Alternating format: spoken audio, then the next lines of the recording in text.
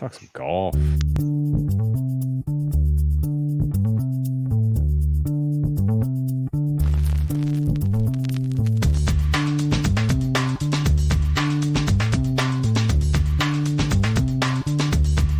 Welcome to the acclaimed podcast, The Deep Dive, featuring your esteemed hosts, Andy Monitor and Drew Dinzik, powered by BetSperts. Welcome to The Deep Dive. Andy, happy Wednesday. U.S. Open week. Another golf major is upon us, the third of the season, and holy smokes. I guess I'm surprised there isn't more discussion in the space. I felt like this was going to suck the air out of the room this week because the NBA Finals break between games is so long and nobody really wants to talk about baseball. And, we have a couple more weeks till Wimbledon, so there's nothing to go, nothing really to dig your teeth into tennis here. But it's been a little bit muted kind of conversations around the U.S. Open. Most of everything I've seen is kind of focusing on the event itself, which I guess is good. That's what they want. This is the premier event of the year for the USGA. So that's fine. But there is an undercurrent about what is going on in the game of golf that I think is an important part of the conversation that we started digging into a little bit last week as we kind of got more understanding of what the Live Golf event, Live Golf Tour was going to look like. We got to actually see an event. And we decided let's bring in kind of a guy who's got his finger on the pulse of what's going on, not just in the world of golf, but in kind of Europe and worldwide. And that is Julian, the Food Snob Frog, first ever guest appearance on the Deep Dive proper. We did a Spaces with you talking. I was going to say we've talked to him. I couldn't remember when it was. He jumped into our Spaces. Winter Olympics biathlon. We had some winners. Oh, fucking! We had some luge winners. We had a lot of sliding winners. Thanks to Bronner, that was a lot of fun. Winter Olympics were fun in general. We only have to wait 2 more years to get to Paris 2024, which should be a ton of fun. Hopefully by then I'm covering it for NBC Live, covering the betting live from Paris. That'd be pretty cool. I'll try to speak that into existence. But without further ado, first ever guest appearance in the Deep Dive. Welcome, Food Snob Frog. Thank you very much, guys. Very happy to be here. Sorry about the no video, but I'm traveling and I'm in a bad Wi-Fi spot, so too bad. But thanks for having me. Very, very, very glad to be here tonight. Yeah, Dan quickly whipped up a very nice photo for you if you're watching this in the YouTube. If you're listening on the podcast forum, even if you just go look at it. Very apropos.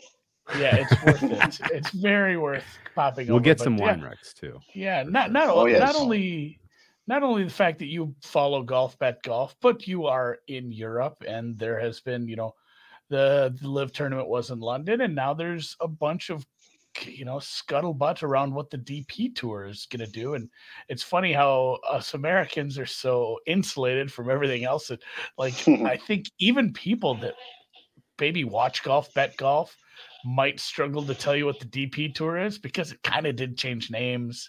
And I mentioned this too in the chat with Julian. I said, us Americans, again, we're so used to one regulatory body for our sport.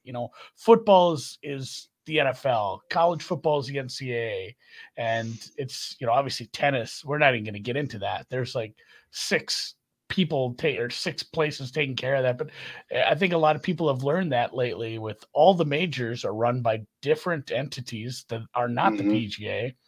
And then, we have the DP that is running the World Tour. And of course, there's a shitload of other ones. The Corn Ferry is tied in with the PGA, but Sunshine, the Japanese Tour, the Australian Tour, there's all kinds of things going on. And a lot of people don't realize there's not just some one big world golf syndicate running all these things. Even you talk about a guy I want to say, did Rory play over in Dubai early in the season?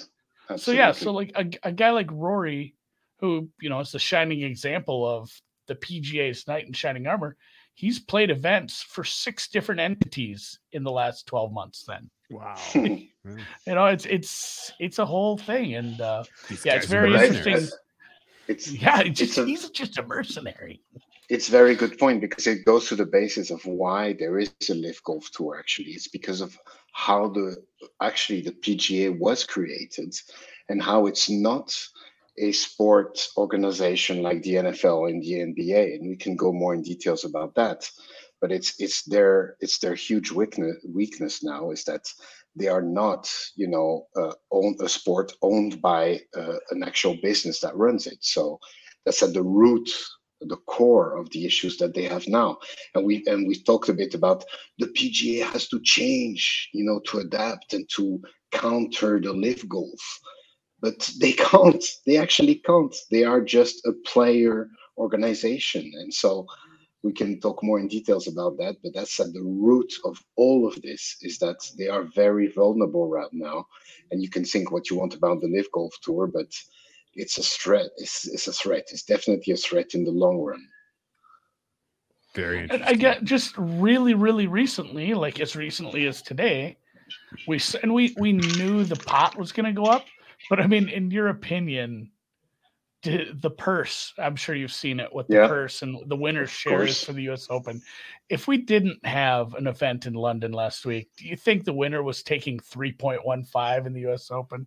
Like, they were going to move it up a little, but I feel like that might have been, I think they might have last second changed how much they moved it up, because it is a very rich purse. The richest probably of all time for a major. That's maybe the only thing that we've seen from the PGA in terms of what have they done to counter this other tours. They've tried to just give more money to their biggest players, and that's what we saw last year with the PIP. The famous PIP money was just a way for them to give more money to their top players. But when you go to the basis of it, the PGA Tour is there to help their members.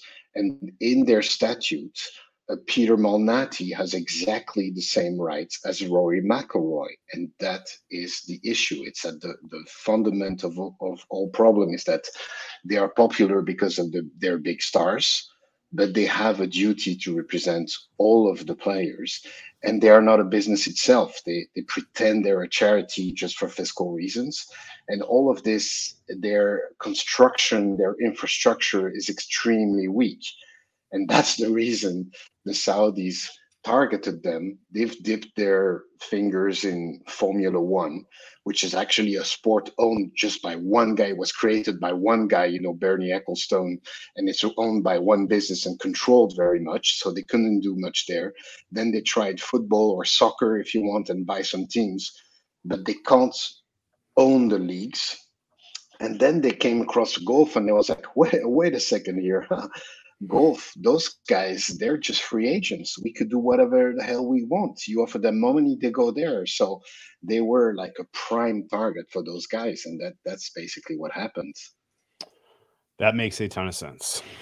And it even actually brings up maybe a point of comparison that I wanted to make about the broadcast itself. It felt like they were trying to make it look and feel like an F1 broadcast. Right, the way that the names were abbreviated, exactly the sidebar, the colors, that's true. Just in the general spirit of the broadcast was trying to make it feel like an F1. Yeah, and that's the other major weakness about PGA is everybody complains about the product. It's a bad product when you know how much they have in terms of potential of players, of star power, attraction of those guys, and the events that they show, and they are at the mercy of those old broadcasting houses like CBS, that are just entrenched in their ways of working, and it's all very old-fashioned. And when you go back all the way to the roots of the PGA Tour, it was basically exhibition events, with stars and all that stuff. It wasn't really a sport until 2 decades ago. And so it's very interesting that there are two issues there. One, the infrastructure, the organization. The other one is the quality of the product and the broadcast. And so that's where Live believe they can do something better. Honestly, they haven't reached that at all right now because the product is still quite poor. But they are trying to do different things, the different formats. That leaderboard was actually pretty cool, except those stupid short names that nobody knew which player was what initials, the acronyms, terrible choice. But in a way, they're trying to be innovative, and they're just scratching at the surface right now. Sure. And to be honest, as a first event ever, it wasn't a catastrophe and it wasn't like a complete shit show. They actually put up an event that had a winner. Okay, the course was bad. They were unlucky that there was zero suspense on the last day.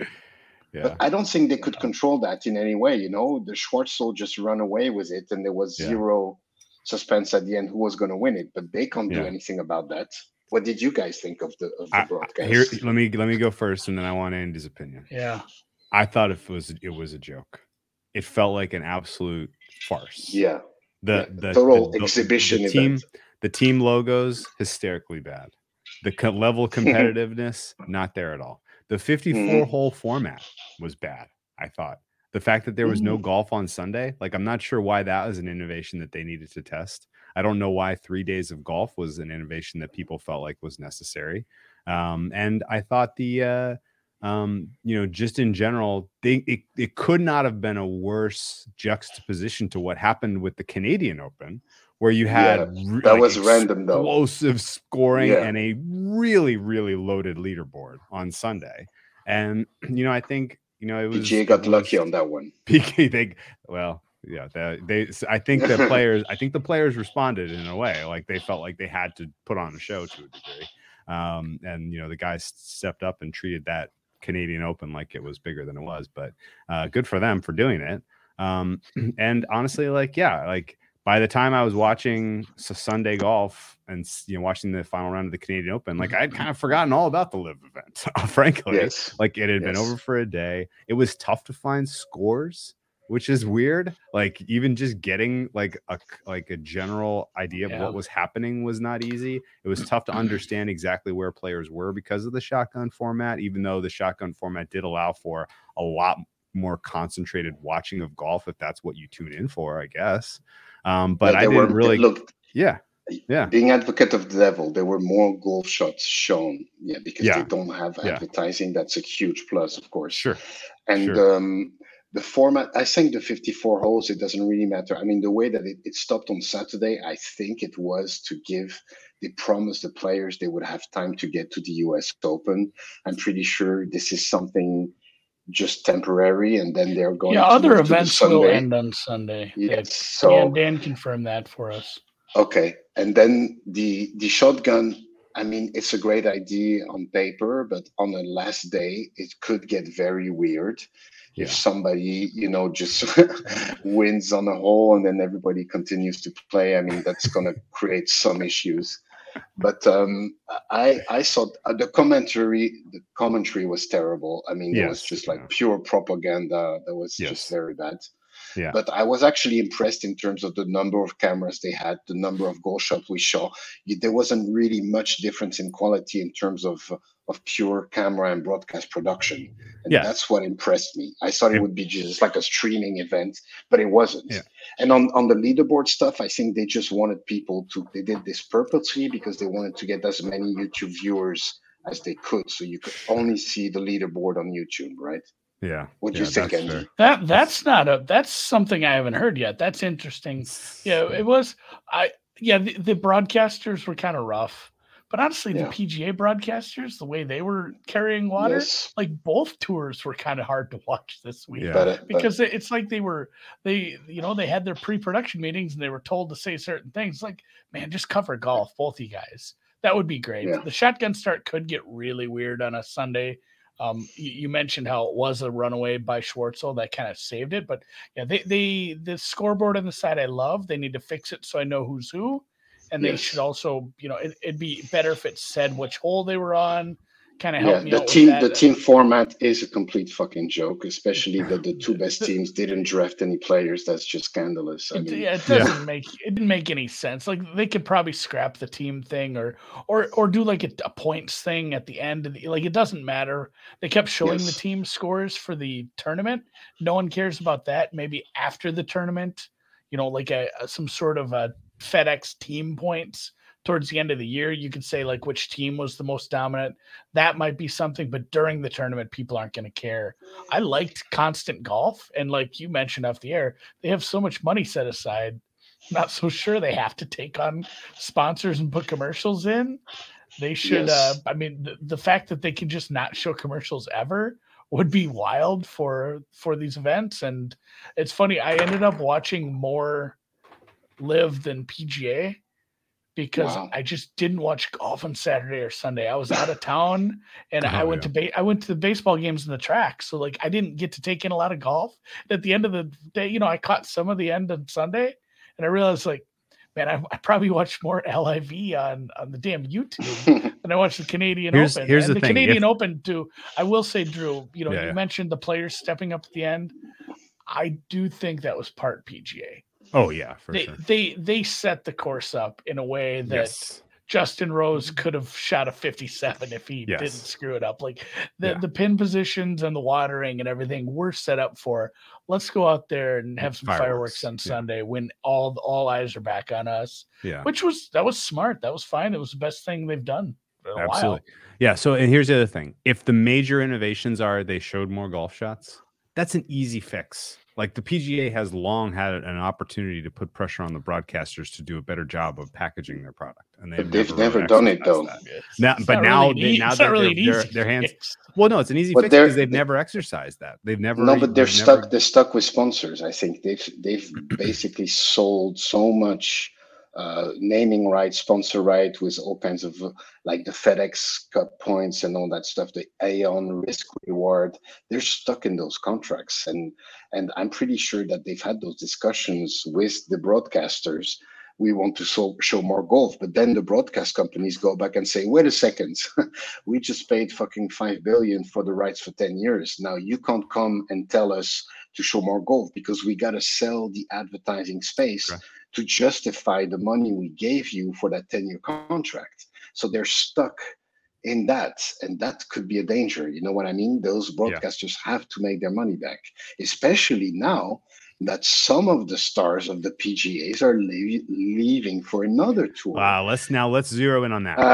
Because the guys that have left, in my opinion, is kind of a who's who of have either aged or skilled out of really contending. But Drew, those guys are very popular. Mickelson, he's huge. He's number 2 to Tiger. He brings audience. He like a general people that don't follow golf. They know lefty. And so that's an issue. DJ is also well known. Even P. Reed, everybody hates him. Guess what? He's got great audience figures, So this could be an issue, is that even though those guys are not great golfers, they are audience attraction. Yeah, but you know what? Did you see the videos of Phil in Boston? Though? You know who else you can say that about, though? David Beckham, who went to LA Galaxy. You can say that about Messi, who's about to go to Miami, right? Does any of that move the needle for MLS? No. See, but that's a really poor comparison. No, because the US doesn't care about soccer.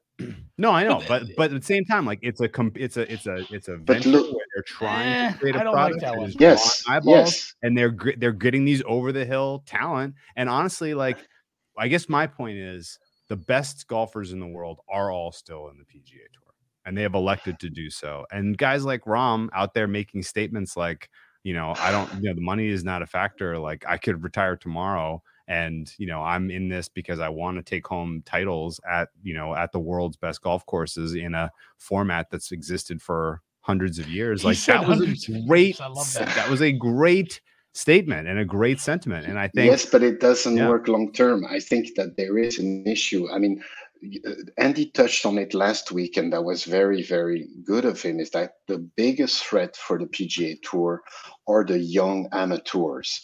If Live Golf is able to attract those guys, PGA will have a huge issue because the stars of tomorrow could be on the Live Tour instead of the PGA. The John Rahms, the Victor Hovlands, and the Morikawas of tomorrow could be there, and that's a big issue. And my main worry, I completely agree that Live Golf right now is a pile of crap, but my worry is that my worry is that PGA Tour is unable to change themselves to counter that. So in terms of likely paths, you think either one, Live Golf remains a pile of crap and the PGA is never really threatened, or Live Golf gets their shit together and then the PGA is in deep trouble. Live Golf could improve rapidly. And look, already last year they had the PIP. 4 guys in the top 10 will be on the Live Golf Tour in only their second event. Think about that. The PIP is around who are the most influential golfers right now in the world. And 4 of those guys will play in Portland on the Live Golf Tour. That is a huge threat for the PGA Tour. You know what I mean? And in the terms of like a startup, the runway, the burn, where you have this much time, it would be, again, we've made the comparison to like USFL, XFL. Like, let's say this, what are we playing right now? What is the current league that we have going that sucks? USFL.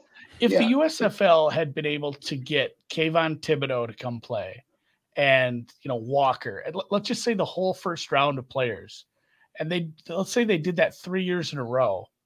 Yes. I don't think those players like attract enough attention at their age and where they're at their skill sets to like make it, oh my God, this is on par with the NFL. And eventually you'd have to compete with the NFL contracts. The USFL couldn't, and they would, if they tried to do something like that, they would go bankrupt. They wouldn't have the money. Yes. Whereas like when you have someone who can sustain this for a very long time, they can, these amateurs they're getting now, they can be mature stars or flame out. Some of them won't be any good, but they can get all of them, or a good chunk of them. In 10 years, when they have all the good young players, and that's it's become a good product because of that. That's what's that's the biggest difference, is they have so much cash to just sit on this runway. But the forever. length of that runway is 5 years.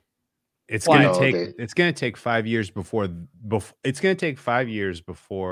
people are sitting there and asking themselves, wait, are the I thought you meant the end of the runway. No, I'm saying like it's going to take 5 years before people are sitting there asking themselves, wait, are the best golfers in the world playing here or here? I can't. 5 might be short. It's going to take a long time. Yeah, it's going to take a long time. And honestly, that's a long play.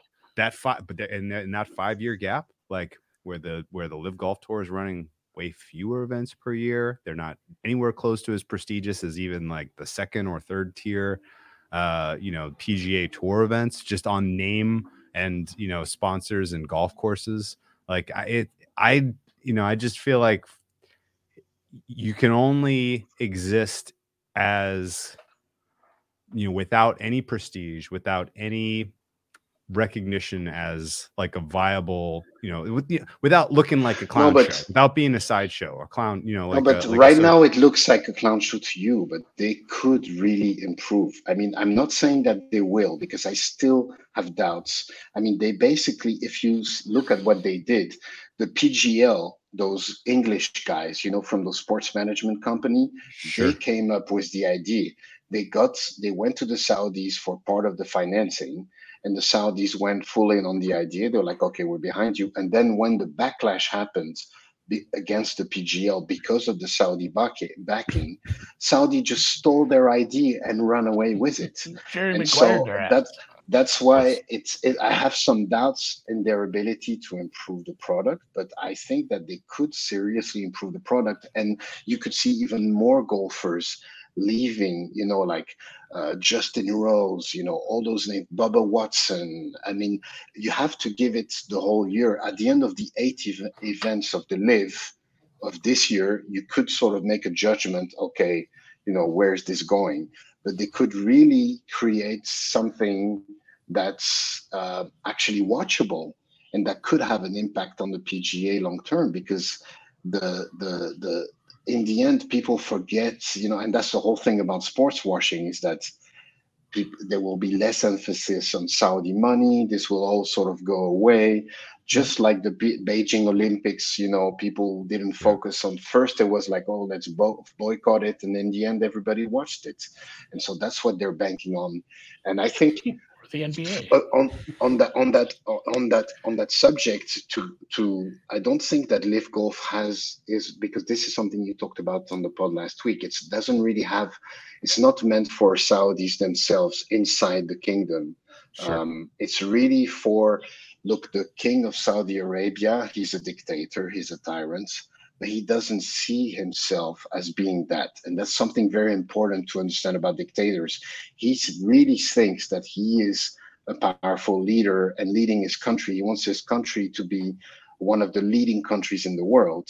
And so this initiative is sort of to flatter his ego and show him your country can actually be like a normal country, can compete with the US, put up big sports events. And that's why there is like an unlimited amount of money available to those guys, because it's based, in the end, the real true reason is just to flatter the king. Yeah. To show him. Right? Sorry, Andy. No, and I did want to ask before we get over to the U.S. Open. I wanted to ask a little more about the DP, but it did make me think too. Is you had a very salient point there. Is we should probably wait not only the 8 events to see where LIV is in 8 events, but see if the PGA has budged an inch on anything. You know, there's so many domino. We got to find out like what does a LIV broadcast and a LIV field look like at the end of these 8 events. What has the PGA done to change? Has the Masters Committee, the RNA, has anyone else made any moves against him? We'll get to that's the biggest thing. That's the biggest thing. If they can get the LWGR points, and if the majors, they're not excluded from the majors, that's basically, it's going to help the LIV Tour survive. If all the majors excluded those guys, then it would die. But it doesn't look like it's going to happen. And if you look at the politics of golf, the majors, they've never really liked the PGA Tour. And so, the PGA Tour was itself was created as a rebel organization to the US PGA. Yeah. I don't know if you know that, but so the US PGA, who organizes the PGA Championship, they're not friends with the PGA Tour. Then the USGA, who organizes the US Open this week, they represent the amateur. They represent the game of golf in general and without any affiliation to any professional organization. And then the Masters, that's even more interesting because they could actually if they look at it politically, strategically, they could be the ones that replace the PGA Tour if the PGA Tour kind of explodes. Because in a way, the only way the PGA Tour is going to survive to compete with those guys is if they completely change their reason for being, which is not represent the players, but just be like an organization like NFL or NBA who actually, owns the game and then pays those guys to play it. Yeah. You know what I mean? They have to change. And it's funny too that the change thing get me thinking of somebody that tweeted like, we talk about where will the LIV be in 8 events? Where will the majors move? And then the third part of that equation is, will the PGA change? The PGA changes so slowly. Okay. Like let me put an explanation. I got to mention the tweet. Go ahead. As it took them until 1990 to say, all right, we won't play on segregated courses anymore. Sure. Exactly. Like they really drag their feet when it comes to society. So I think between the 3 of us, and you guys feel obviously strongly enough about this that you move the needle for me, the likelihood of the PGA changing and adapting is low. And so almost certainly that means that this hurts the PGA. And so I think the PGA not changing and getting hurt is a high likely scenario. Okay. And but I think maybe that's a catalyst for change.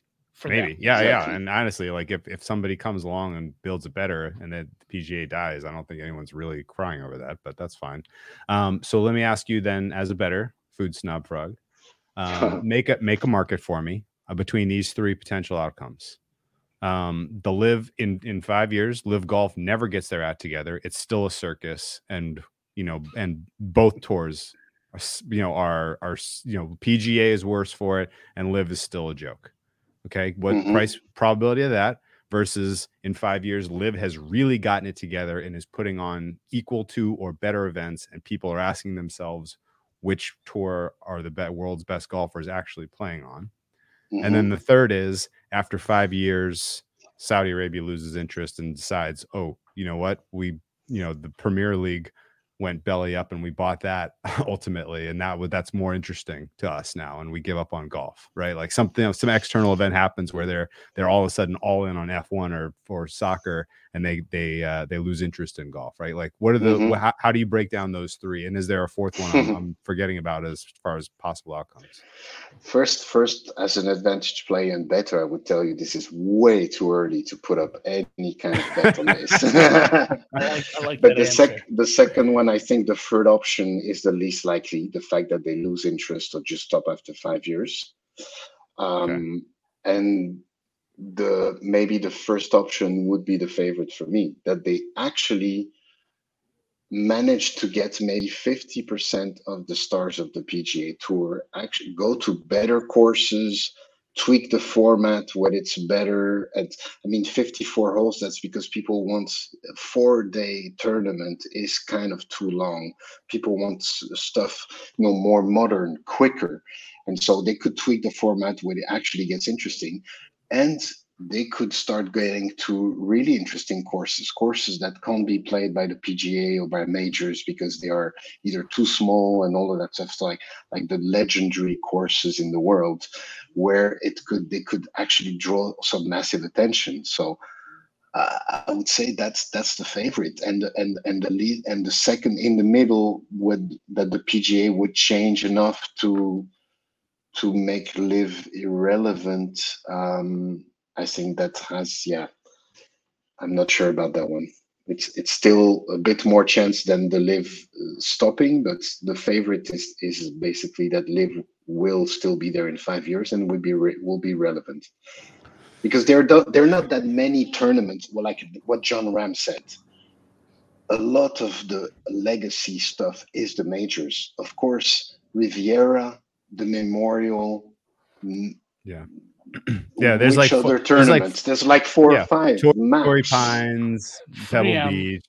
Torrey Pines, it's not a great course, Torrey Pines is I know. Loved. But sitting down and watching golf in San Diego and the beautiful Pacific sunset on a sun, in January is pretty nice. Exactly. But no, let's. I think realistically, the fact is, this is all probably going to end poorly. Sad. This is going to be a sad kind of dissolution of the PGA Tour in some way, shape, or form. That we are like, wow, that's a bummer that happened. Yeah. But for me, it seems like maybe close the subject. For me, what's really important is that PGA Tour created this problem themselves. Yeah, right. I mean, the Saudis looked at every major sports and they came on golf. Why? Because of the weak organization, they could have done structure, and the quality. I feel like tennis is next if this works. I agree. Yeah. They were the sick antelope at the back of the herd. Yeah, right. Okay, well, let's talk about the premier event this week a little bit then in this U.S. Open. And I'd like to ask you a little bit about your process. I guess for our listeners who aren't aware, I know you are a very, very avid golf bettor in general. Would you say that's your number one sport in terms of asset allocation when it comes to sports betting? Yeah, it has changed, I must say, the last 1 or 2 years. But historically, it's been my number one sport for sure. I've been betting it for almost 25 years. Oh, yes. Awesome. I'm sure you're a boomer. Excellent. I've been betting for almost 25 years, so it's not that crazy. There you go. Not golf, though. I've only been betting golf for... there were some dark ages. With the Tiger years are known as the dark ages of golf betting. I can tell you that. So, is your strategy generally to focus on the outright markets and the derivatives of those outright markets, or do you zero in on head-to-heads and matchups and things like that? No, I'm like your typical Euro better. I'm really much focused on outrights. A lot has shifted toward the exchange and live trading the last 5 years, but also derivatives of outrights, of course, and head-to-heads. I've dabbled in that, but it's a very American type of betting, and I defer to my American colleagues when it comes to that. I'm much more an advantage player. I've been using retail books in Europe and sort of exploiting their inefficiencies. That's really my angle. Okay, so live. Let's talk about a little bit about like an outright and a live trade. As you come across, do you put together a portfolio on the outset that has, you're just trying to capture best price? Yes. You're trying to beat the price between the Open and the golf tournament starting Absolutely. before it starts, and then how like what is like the general kind of allocation between a Monday and a Sunday? Monday prices are a feast. I mean, it's great to really go up against the odds makers right at the open of markets. That's basically been my bread and butter. People always ask me, okay, so who's going to win this week? I'm like, I don't know. I can't tell you. What I can tell you is that this guy shouldn't be 50-1. He's going to end the week at 33-1. So I'm betting him at 50. I have no idea if he's going to win. I bet numbers. I don't bet golfers. And Sure. That's really the process that I have. But the exchange is so much dependent on liquidity. And the last few years, Betfair liquidities on golf have been terrible, so I had to change a little bit my taxi. Yeah. Interesting. It's very light. What is that? Because the market makers are just like, we can't beat this, we're moving on, or what? You're hurting them too bad. They give up on Betfair. No. I think they match. That the market is dominated by big players, which have 1,000 times the physics capacity that I have, and they dominate the market. There's not enough like recreational bettors that are betting on the exchange that I could exploit those guys instead of exploiting, the Bloom and those guys. I can't do that. So when there's two advantage players trying to match on an exchange, exactly, they both go home without a bet. Like that's how that goes. Neither of them finds that happy medium, and it's funny too. Like we just don't think about betting that way. Where it's like, remember when I was helping who's our Scottish guy? God, I feel bad. I can't think of his name. Sully out with some golf content. Sure. Yes. I had our He's guy. Irish. Oh man, don't tell my I'm gonna tell him. I'm WhatsApping you.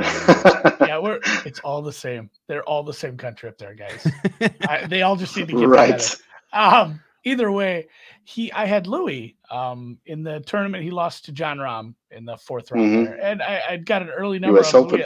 I got Louis at an early number 90, I think, and we got back on the show the next week, and I was sad. I was not happy that I didn't win that bet because it accrued quite a bit of value throughout the tournament. And I mean, right away, he didn't even ask me. He's just like, oh man, yeah, you probably made some money there. I bet you could have traded out there on Sunday for quite a bit. I'm like, we don't have that. I can't, I can't just, go take the Louis on the exchange or I feel weird saying lay Louis, but the way that somebody could on the exchange. And the more I thought about it, I'm like, and also you have even for like half the stake. I wish I could have. Or the each way places. You would have. You take it 90-1 with places, then you would at least get some of your money back with the each way. Yeah. Okay, so we are starting to have some of that at some of the books. 365 is now in New Jersey and maybe one other place, so we do have some of that. Canadian bettors have each way, so that's something I probably should start wasting money on. So let's say you feast on prices on Monday. You you see the groupings as we get closer to the tournament. There's wave bias. There's just in general time bias because some guys tee off earlier, right? Do you make any adjustments between feasting on prices and the tournament starting? That's funny because it's always been one of my big, favorite thing to say is that the weather bias and draw biases have historically always been overvalued by bettors and the public. I think that's really statistically, I've looked at it, and the only time there's a really real draw bias because of weather is during the Scottish Open or the Irish Open, and of course maybe the British Open, but it's limited to just a few weeks a year. And that often wind is so unpredictable that it's most of the time just being over overestimated or overvalued by bettors, and I'm often on the other side of it actually, when people think, oh, there's a draw bias that way, and that's been also exacerbated by DFS, where you're very scared that your lineup is affected. Sure. It actually gives me angle to counter that, and made some money by betting against the draw bias. Well, what about the fact though that if you're betting, if you've already gotten the guys at 50 to 1 who close 33 to 1, but they're afternoon tee times. Yes. Weather and draw bias aside, by the time they tee off, they've drifted.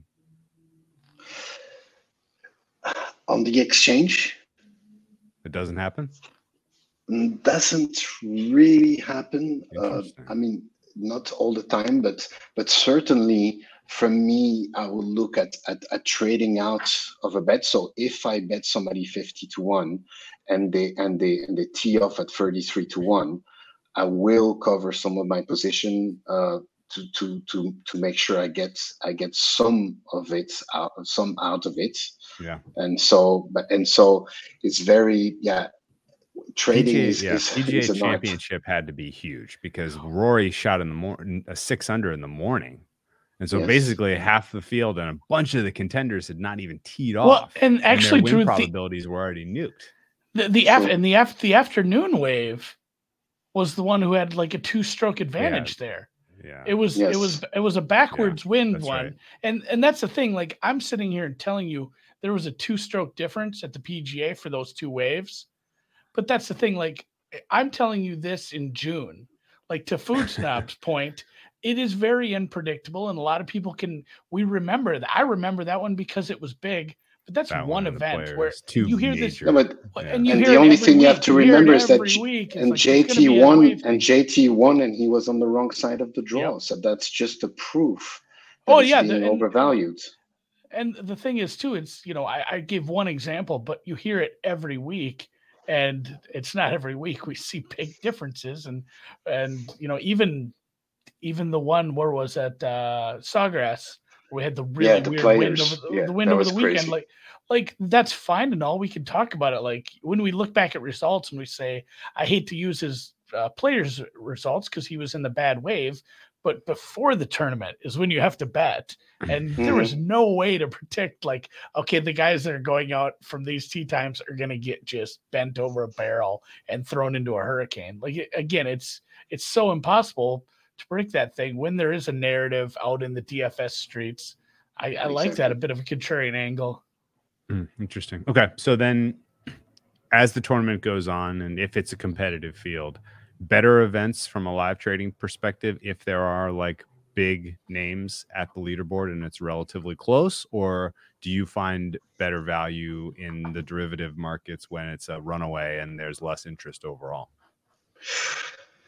That's a good question, but honestly, Betfair Exchange is so influenced by liquidity, and it's quite random how much liquidity is actually available week to week.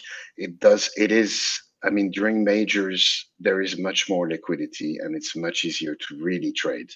In any other events like the DP World Tour right now is an absolute shambles, and you can't really trade on DP World Tours also because it has this narrative that all the guys leading on Sunday morning never win. Nobody is able to close out the tournament. It's just a shit show every Sunday. Yeah. But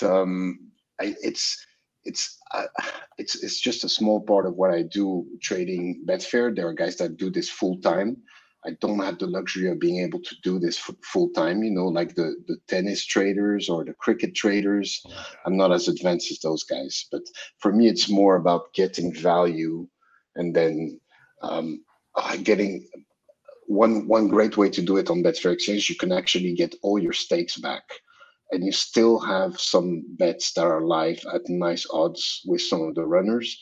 And it's basically a zero risk tournament in the end for you, where you're 100% sure you're not going to lose money, and you might have a nice payday at the end of it.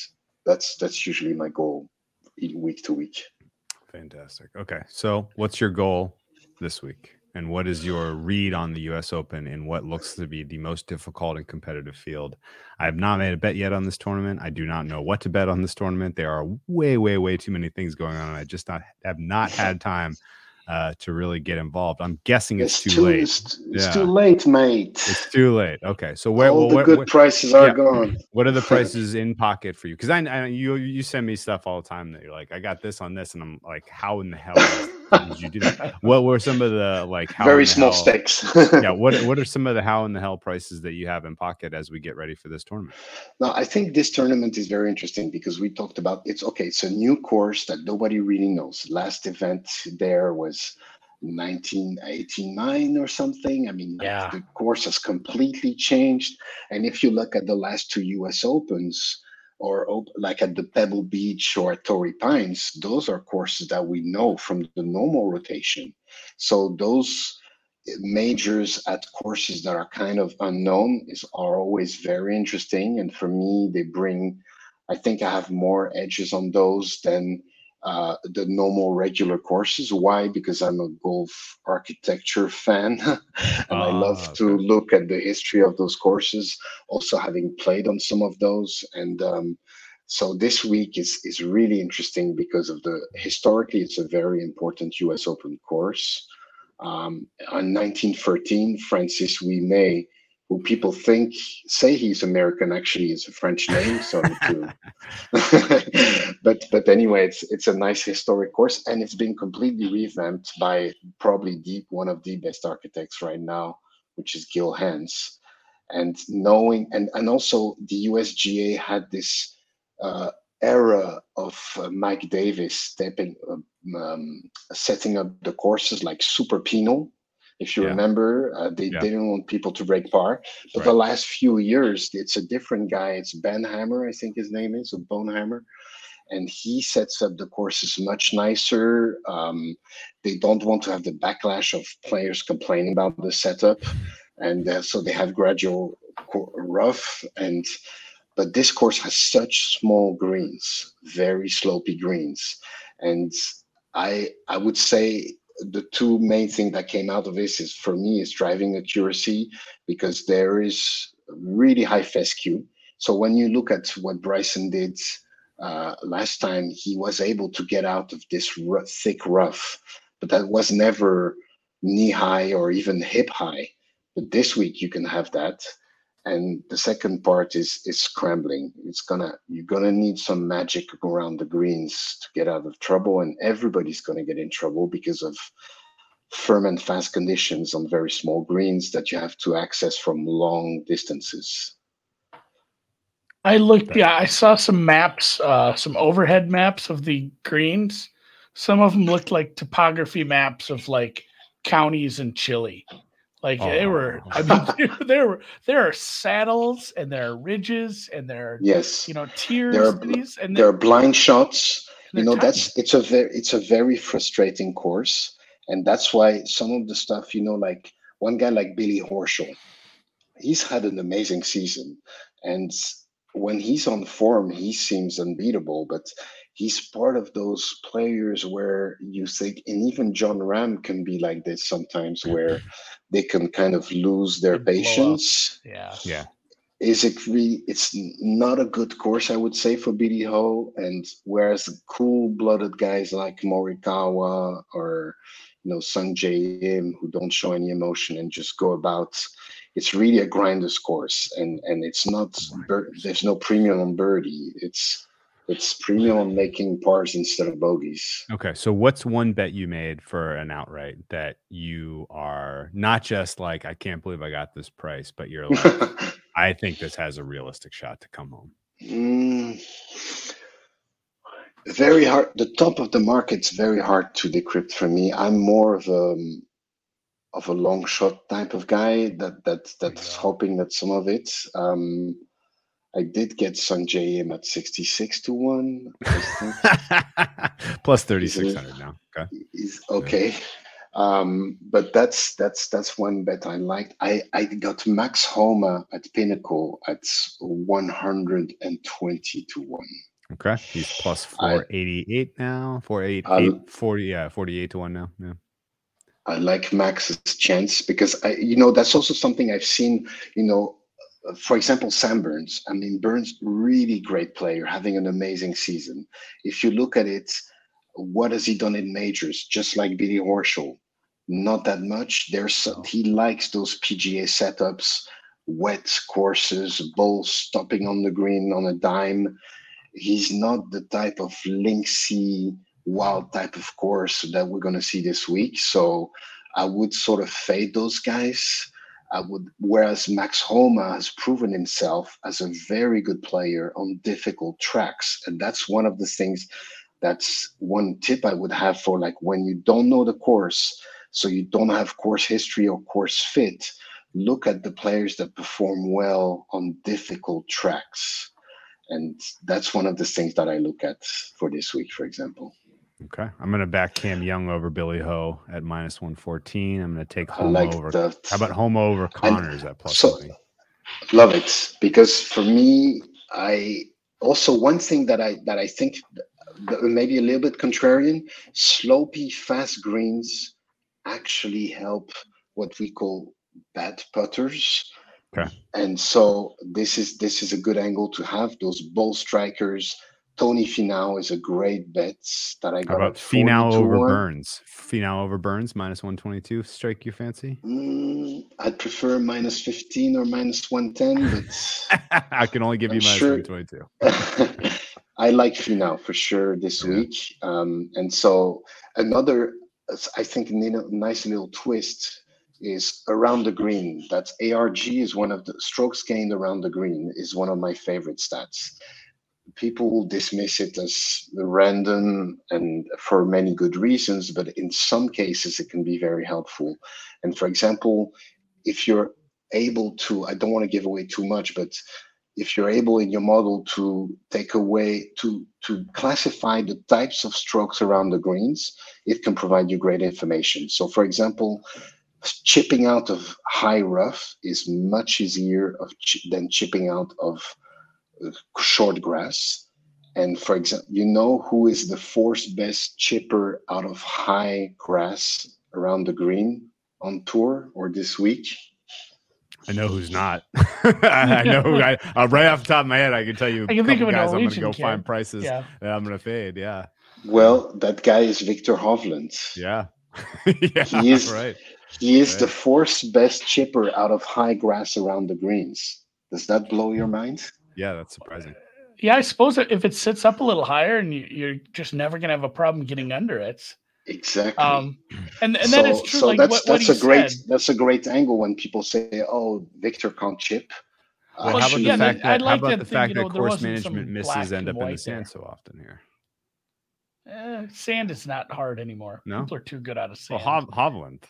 Hovland is not great off the sand. No. I will give you that. Yes. But are you sure that they will end up in the sand on this course? It feels like a lot of the misses look like sand to me. But I'm also not strongly convicted in that. I think they have a bit of high grass around the bunkers, which prevents the ball from actually going into the bunkers if you miss. But we'll have to see how it plays out on this one. Wow. No, I like the ARG talk because there is a lot of misuse of some of these just stats if you just use them broadly. Yes.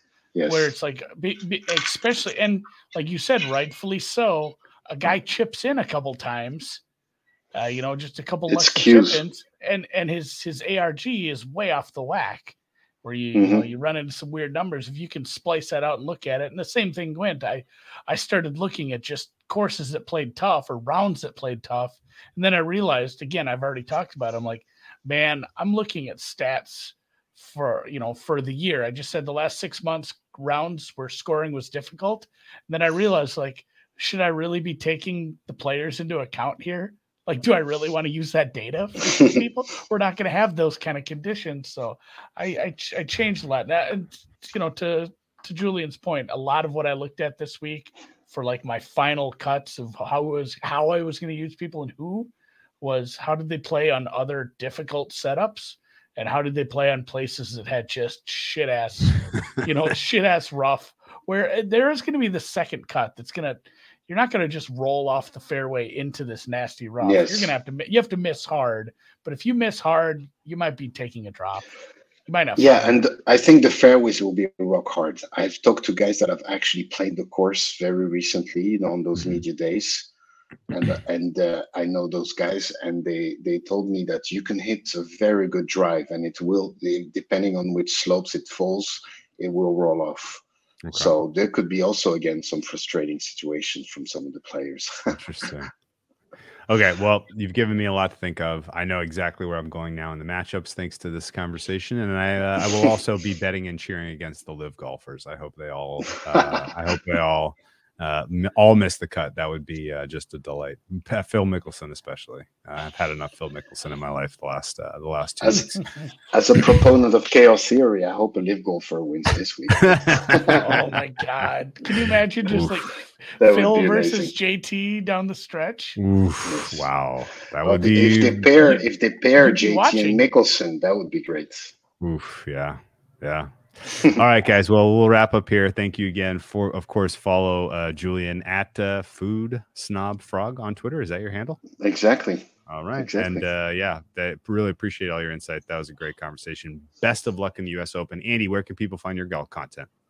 At Spurts Golf. And I talk about it on Brown Bag every day. Like I'd like to say they had me put my golf plays behind a paywall, but I basically give them away on every piece of video I do anyway. So you don't have to look too hard to find what I'm playing.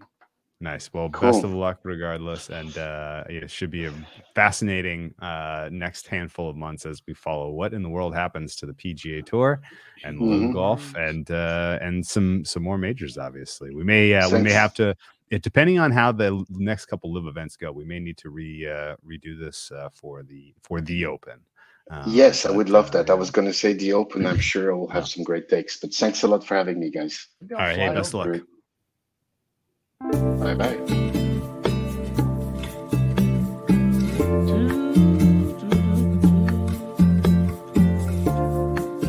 I'm excited for the U.S. Open now.